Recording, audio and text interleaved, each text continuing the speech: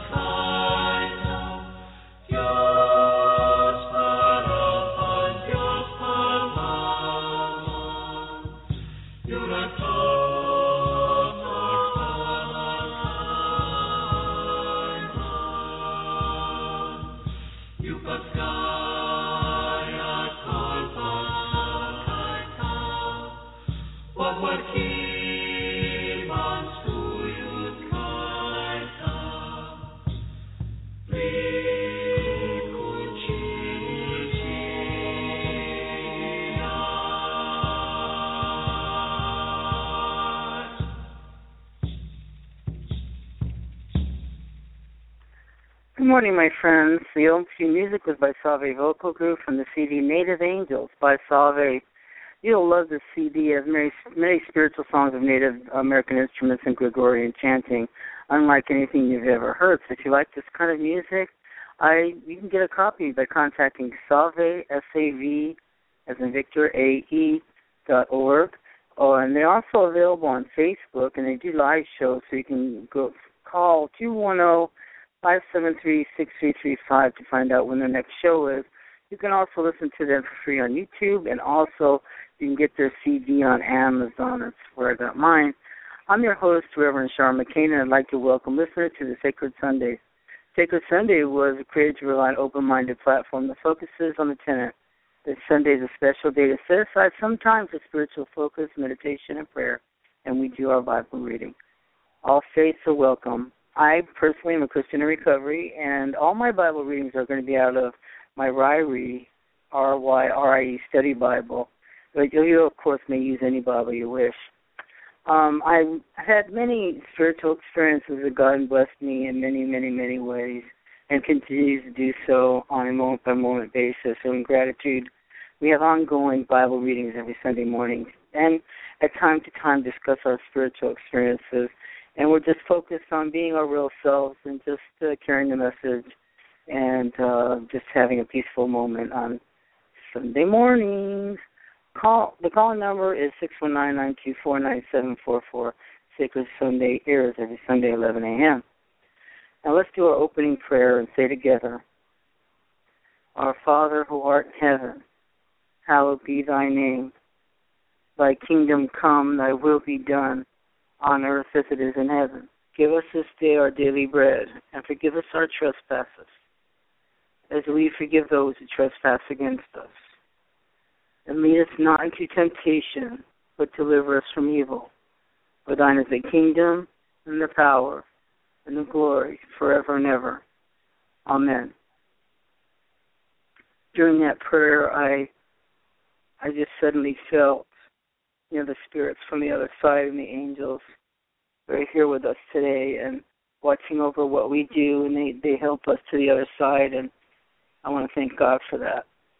And we pray for all Christians being persecuted worldwide. What is going on in this world? I don't know. I'm frustrated.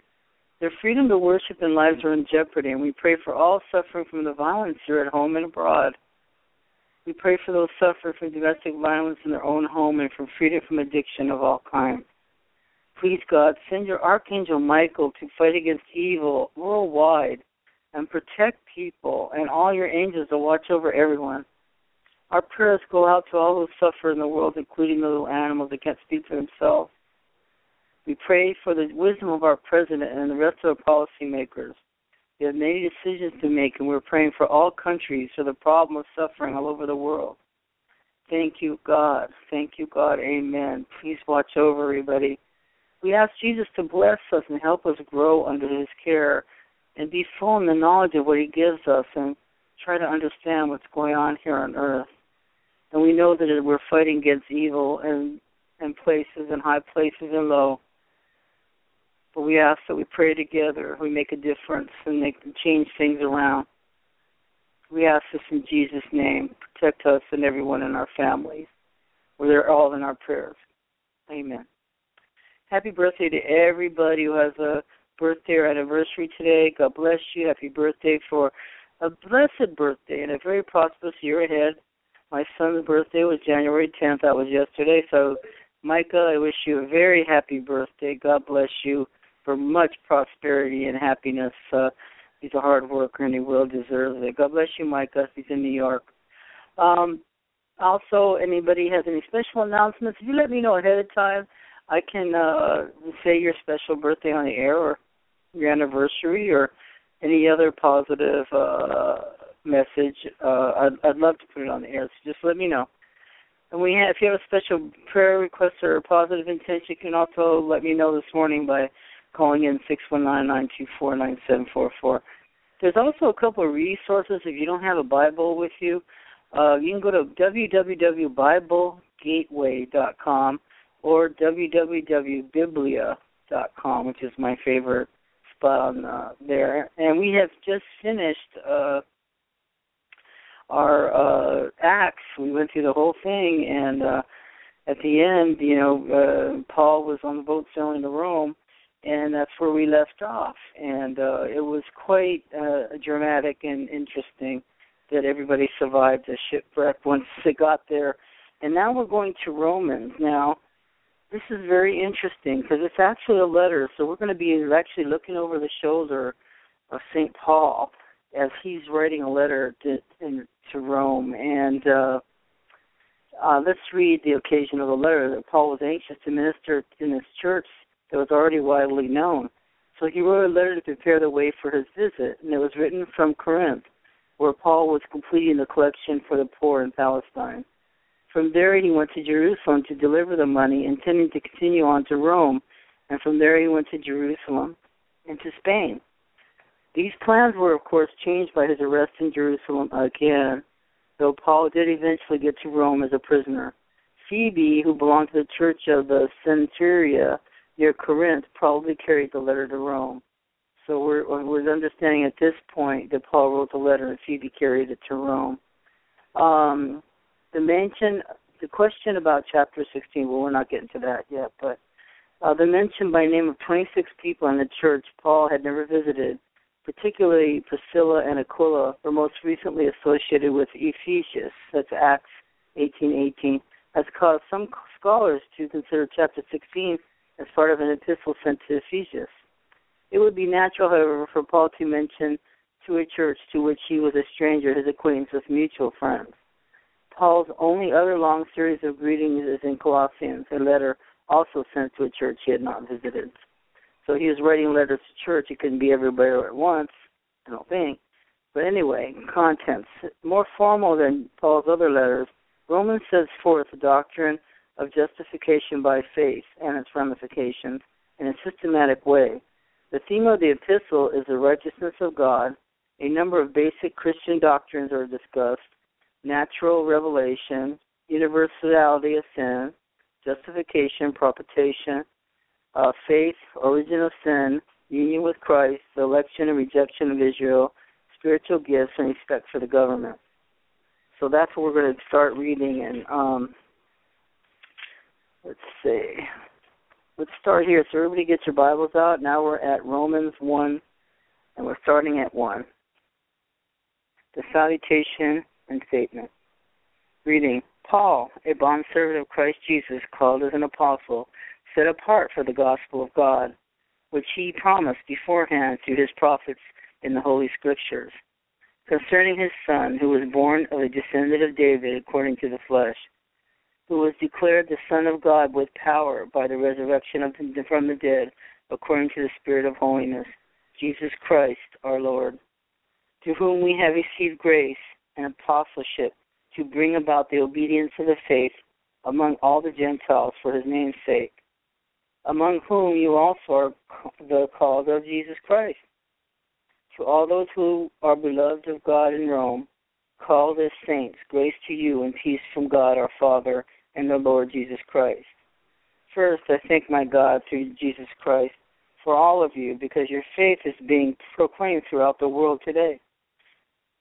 For God, whom I serve in my spirit in the preaching of the gospel of his Son, is my witness as to how unceasingly I make mention of you, always in my prayers making a request, if perhaps now at last, by the will of God, I may succeed in coming to you. For I long to see you so that I may impart some spiritual gift to you, that you may be established, that is, that I may be encouraged together with you while among you, each of us, by others' faith, both yours and mine. I do not want you to be unaware, brethren, that often I have planned to come to you and have been prevented so far, so that I may obtain some fruit among you also, even as among the rest of the Gentiles. I am under obligation both to Greeks and to barbarians, both to the wise and to the foolish. So, for my part, I am eager to preach the gospel to you also who are in Rome. For I am not ashamed of the gospel, for it is the power of God for salvation to everyone who believes, to the Jew first and also to the Greek. For in it the righteousness of God is revealed from faith to faith, as it is written, be the righteous man shall live by faith. Righteous is needed in the condemnation of sin. So then it's saying A, it's the condemnation of the Gentile. The cause of the condemnation, will for ignorance. Let's think about will for ignorance. For the wrath of God is revealed from heaven against all ungodliness and unrighteousness of men who suppress the truth in unrighteousness. Because of that which is known about God is evident within them, for God made it evident to them. For since the creation of the world, his invisible attributes, his eternal power and divine nature have been clearly seen, being understood through what has been made, so that they are without excuse. For even though they knew in God that they did not honor him as God or give thanks, but they became futile in their speculations and their foolish heart was darkened. Professing to be wise, they became fools, and they exchanged the glory of the incorruptible God for an image in the form of corruptible man, and birds, and four-footed animals, and crawling creatures. Now he's talking about the consequences of condemnation and divine abandonment.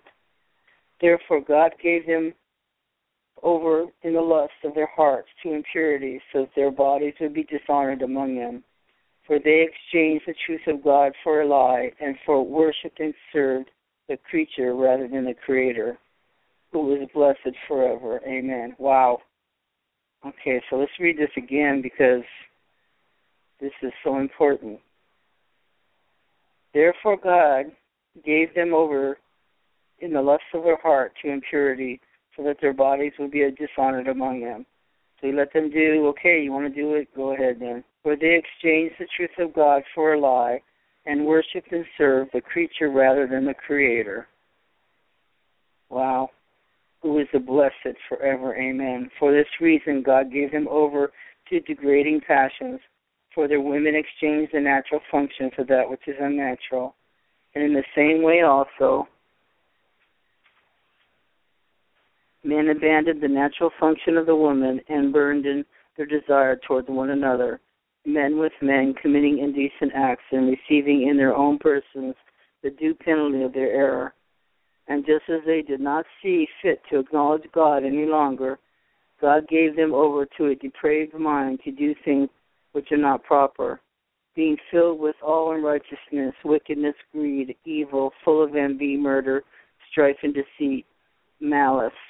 They are the gossips, slanderers, haters of God, insolent, arrogant, boastful, inventors of evil, disobedient to parents, without understanding, untrustworthy, unloving, unmerciful. Now, if we just went through this list, we can actually tell them by the fruits. Okay, let's finish it, because this is very unnerving. And although they know the ordinance of God, that those who practice such things are worthy of death, they not only do the same, but they also give hearty approval to those who practice them. So we have to be careful here. You know, everybody has to stay pure in their hearts and stay away from things that are wrong. And let's see. Let's read this again because he's actually lining what we're talking about here. God gave them over to a depraved mind to do those things which were not proper, being filled with all unrighteousness, wickedness, greed, evil, full of envy, murder, strife, deceit, malice. They are all gossips, slanderers, haters of God, insolent, arrogant, boastful, inventors of evil, disobedient to parents, without understanding, untrustworthy, unloving, unmerciful. You know, I think 31 is a powerful one here. Without understanding, untrustworthy, unloving, and unmerciful. Wow. Okay, so I'm not pulling any punches here. Okay, so I'm going to read this over again. 1:1, bondservant, literally saved. From a word that means to bind, the believer who voluntarily takes the position of slave to Christ has no rights or will of his own. He does always and only the will of his master. For his part, the Lord binds himself to the care of his servant.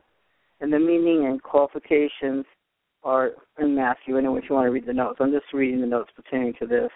The gospel is the good news that the death of Jesus Christ provided the payment of the penalty for sin, and that anyone who trusts that living Christ is forgiven and has eternal life.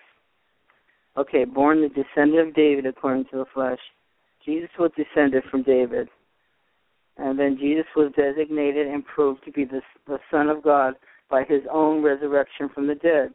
Some understand, according to the Spirit of holiness, to refer to the Holy Spirit, whereas others consider it a reference to Christ's own holy being. Thus the verse may be understood this way. The resurrection of Christ, Jesus, is the mighty proof of his deity, and this is declared by the Holy Spirit. Okay, now we're up to 1:5. Obedience of faith. Either obedience that leads to initial faith, Acts 6:7, or obedience that results from faith. The called, those who have been summoned to God to salvation. the saints. This one word means holy ones or set apart ones.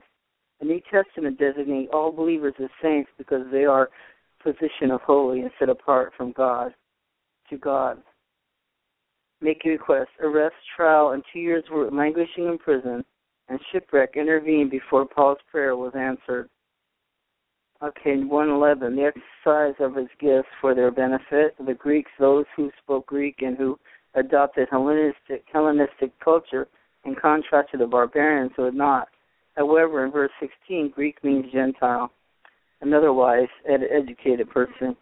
116, salvation has three facets. Past salvation from the penalties of sin, present salvation from the power of sin in daily life, and future salvation from the actual presence of sin. And this salvation comes to anyone who believes. We receive and experience it through faith, which is both the assent to the truth of the gospel and genuine confidence in the Savior himself. To the Jew first, a chronological priority that Paul followed in his ministry, but that Jewish rejection abrogated so that Paul and others turned to the Gentiles. That's something. The restoration of the right relations between man and God, which proceeds from the Father's God's gift to his Son. And then it's talking, and it has a bunch of notes here from other passages. And then Paul is emphasizing that one can be righteous in God's sight only through faith, and that he who is just through faith shall live now and forever by faith. Okay, so then he's going on. Verses 16 and 17, the essence of Paul's theology. Believe in Lord Jesus and you will be saved.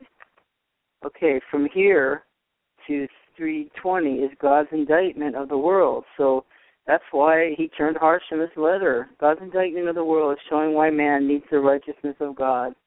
Man is condemned because the truth was given to him and because he, by his action, rejected the truth. And then he says they are without excuse. The things that are made, creation, reveal to all men the eternal power and divine nature of true God, so that the rejection of this truth makes a man without excuse before God. And that's God, the divine nature. Characteristics that distinguish God from all others. So we have we know there's a God, and then somewhere along the line people turn away from it. Okay, so in verse 24, we're still in Romans 1. God gave them over. Note the repetition of this phrase in verse 26 and 28. Paul is attacking the flagrant idolatry of the most of the Gentile world, in which animals were considered gods. Sexual perversion was prevalent, and the sin in general was rampant. Okay, so both lesbian and homosexual activities are condemned in these verses. God only approves of monogamous heterosexual relationships in marriage, condemning adultery before marriage and within marriage. Then he says, give heartily approval to the practice of them. Not only did the people themselves sin, but they encouraged and vicariously enjoyed the sin of others. Wow, this is a very hectic book. That's what it says. That's all I have to say. No more commentary on that one. So let's see. Now I'm going to read. So thank you, God, for having us, giving us this powerful message. It's going to be hard for some people to take, and we're just going to rest with what we have learned today. And we're going to keep reading to chapter 2 next week in Romans. And so now I'm going to read out of a little magazine that I really love, not only for the articles, but the pictures are really beautiful. And it's really nice, and it's a very reasonable cost. And it's Angels on Earth, and it is published by Guidepost. And let me see how you can get a hold of it. So go to Angels on Earth. Let's see, published on Angels on Earth, 110 William Street, Suite 901, New York, New York. And you can also ask, I guess, by email. So it'll be submissions at angelonearth.org. So go to angelsonearth.org. You can find them on the internet. So let's just randomly turn into, just a story. Okay, so this one I had picked up is actually seems to me right now about Christmas. Okay, so this is called Midnight Delivery. And I brought many babies into this world. This one I'll never forget. This is by Stephen Huffman from Leavenworth, Washington. Babies don't follow a 9-to-5 schedule, so how could obstetricians? I was asleep when the phone woke me in the early hours of Sunday morning in December back in the 1980s. You're on call, my wife said, shoving me toward the phone. I was so sleepy it took a few seconds to understand that the person on the line was telling me. A midwife at the Evergreen Motel. With her was an Amish couple from the community about 3 hours away. The woman was in labor. I work for Dr. Whitman, she explained. I tried to call him, but there was no answer, and the service connected me to you. Dr. Whitman and I had covered each other's patients whenever needed, but I wasn't familiar with the midwives of the Amish community. Dr. Whitman's out of town doing some Christmas shopping, I said. I'm attending a mother in the last stages of labor, she explained. Everything was going well, but then I lost the baby's heart tone. I can't pick them up with the stethoscope, and I need Dr. Whitman's Doppler to make sure everything's okay. No heart tones, I said. Now I was fully awake. The Doppler used echoes to pick up the heart sounds, often finding tones of the stethoscope had missed. This is a good time to take the couple to the hospital, I said. I'll meet you there. The midwife insisted I come to the hotel room. The couple had chosen the place because it was close to the hospital in case of an emergency, but they'd hoped to avoid it. I want to honor their wishes, the midwife said. If I can just hear the heartbeat, I'd feel better. Maybe she would feel better, but I wouldn't. I drove out to the motel, imagining what I would say to Dr. Whitman when he returned. How could he put me in this position? The Evergreen was a small mom-and-pop hotel tucked behind the Biscuit Cafe, 3 blocks from the rural hospital where I worked at Libby, Montana. There was only one car in the lot, and though the neon sign read no vacancy. I walked up to the room with my Doppler, my breathing misting in the air, and knocked. Thanks for coming, the midwife said. I still hadn't found a heartbeat, but she's almost fully dilated. The motel bedspread was covered with sterile green surgical sheets. On top lay a young woman, her hair in a bun covered with a plain white bonnet. She wore a dark blue linen dress, and her husband had a full beard and a clean upper lip. I thank thee for coming, he said, and went back to whispering what seemed like a prayer. He, like the midwife, seemed to be complete faith that they were in good hands. I tucked the earpiece of the Doppler in my ear, and in a few moments I picked up the reassuring squish of a normal fetal heartbeat. The baby sounds fine, I said, relieved. You can bring the Doppler back to the hospital after, I said, handing it to the midwife. I put on my coat and reached for the doorknob. Dr. Huffman, wait, the midwife said. Something wasn't right. I put on my gloves and checked the birth canal. The baby was midway down, but when I reached up and out with my fingers, instead of feeling the top of a head, I felt a nose, mouth, and eyes. It's a face presentation, I said. Oh, that happened to me with my firstborn, my daughter.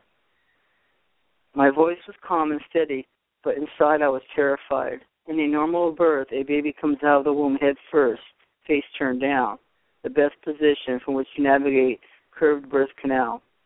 In rare situations, so rare I'd actually never seen one myself, a baby came down the face pointed forward position, unable to negotiate the curve. The results could be serious, even fatal for the mother and child.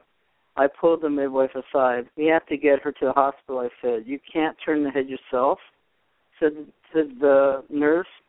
With each contraction, the head is getting wedged deeper in the canal, I said, the neck's bending unnaturally. The normal birth is practically impossible. She needs an emergency C-section. It's my call. I grabbed the phone and mentally calculating how long it would take the C-section team to get to the hospital with all its modern equipment. All the people I had was me. I glanced over my shoulder, and the husband was still calmly praying beside his silent wife. For a second, I envied his ignorance about obstetrics. How else would he explain his face? Doctor, look. The young Amish mother still hadn't uttered a word, but her jaw was clenched. An unmistakable sign that she was pushing out the baby. No, that will only make things worse, I said helplessly, hanging up the phone and running to her. At the opening of the birth canal, a nose and 2 puffy eyelids appeared. There was no turning back now. Push, I said, slipping on a new pair of gloves. Like an unexpected miracle, the baby's head popped out, followed by a tiny body. She let out a cry that was music to my ears. I examined the infant. Her little face was swollen like a pumpkin, but that was expected, and we would go away in a few days. Other than that, she was fine. I placed the baby on her mother's chest. Thank you, Lord, said the midwife, looking up. Lord, we thank thee for our daughter and her safe delivery, the father said, and for the help you have provided to these people. I stumbled out to the parking lot. Morning had broken. The parking lot was covered with fresh, white, powdery snow. As I stood there blinking at it, church bells started to ring. I'd forgotten it was Sunday and who was in charge. Everywhere, at all hours, night and day. And this is the afterglow. Stephen Huffman lived in rural Montana. The Christmas he visited the Evergreen Motel. Today he lives in Washington State and works in sports medicine. His new focus gives him more time for hiking and photography, two hobbies he came to love in Montana. Sometimes Stephen hikes into the Cascades with friends. They get a little patient when I want to stop and take pictures, he says, but every time I take out my tripod, they groan. So when he really wants to get good shots, Stephen hikes with a more forgiving companion, his dog, Sydney.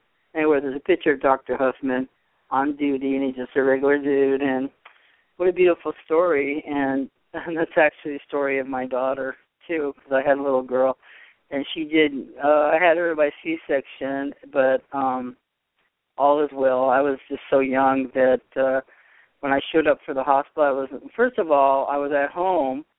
I remember sitting there, and I had a sudden desire to eat a can of sardines, which I did. And then I remember pacing, and my stomach hurt, and I was starting to pace. You know, I was only 16 at the time, and I was starting to pace, and finally I called my mother. And when I called my mom, I told her how I felt. She said, honey, you're in labor. And I was like, what, labor? And she said, yeah, you're going to go to the hospital. So I remember my husband got up, and I said, honey, and I woke him up, and we went to the hospital. And I remember checking in at the front desk, and all of a sudden I saw them pull up a wheelchair, and I went, what is the wheelchair for? And the nurse said, well, come on, get in it, because we're going to go into the labor room. You're in labor. And I remember looking at it, and all of a sudden I just changed my mind. And I said to her, you know what, I changed my mind. I'm going home. I'm not ready to have this kid. And she looked at me, and she got mad at me, and she said, don't you know that once labor starts, the baby's coming? It's too late for that now.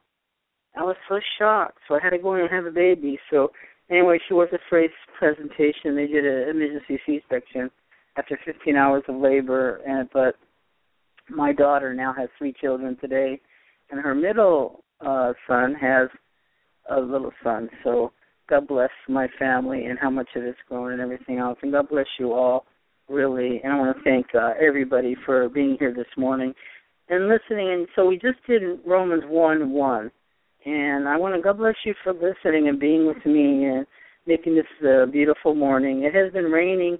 I don't know where you are, how the weather is. It's probably very cold. Here in California, it's been raining all night and all day, and still the sun's trying to peep out, and the birds are trying to come out once in a while to get the seed I have put over on the lawn.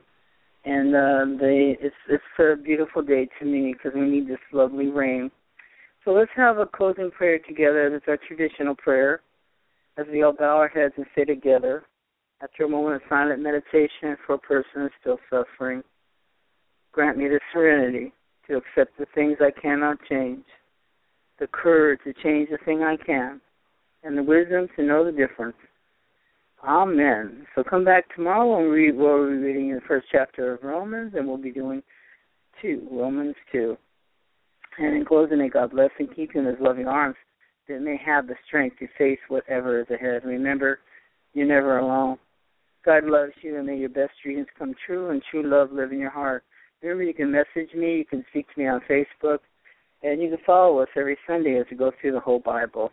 We have started from the beginning of Gospels, and we're up to Romans, and we're going to continue on to the end. And God bless you, everybody, and love you very much, and have a great week ahead, and be blessed, and try to keep your chin up and be happy no matter what's happening, and love you very much. God bless.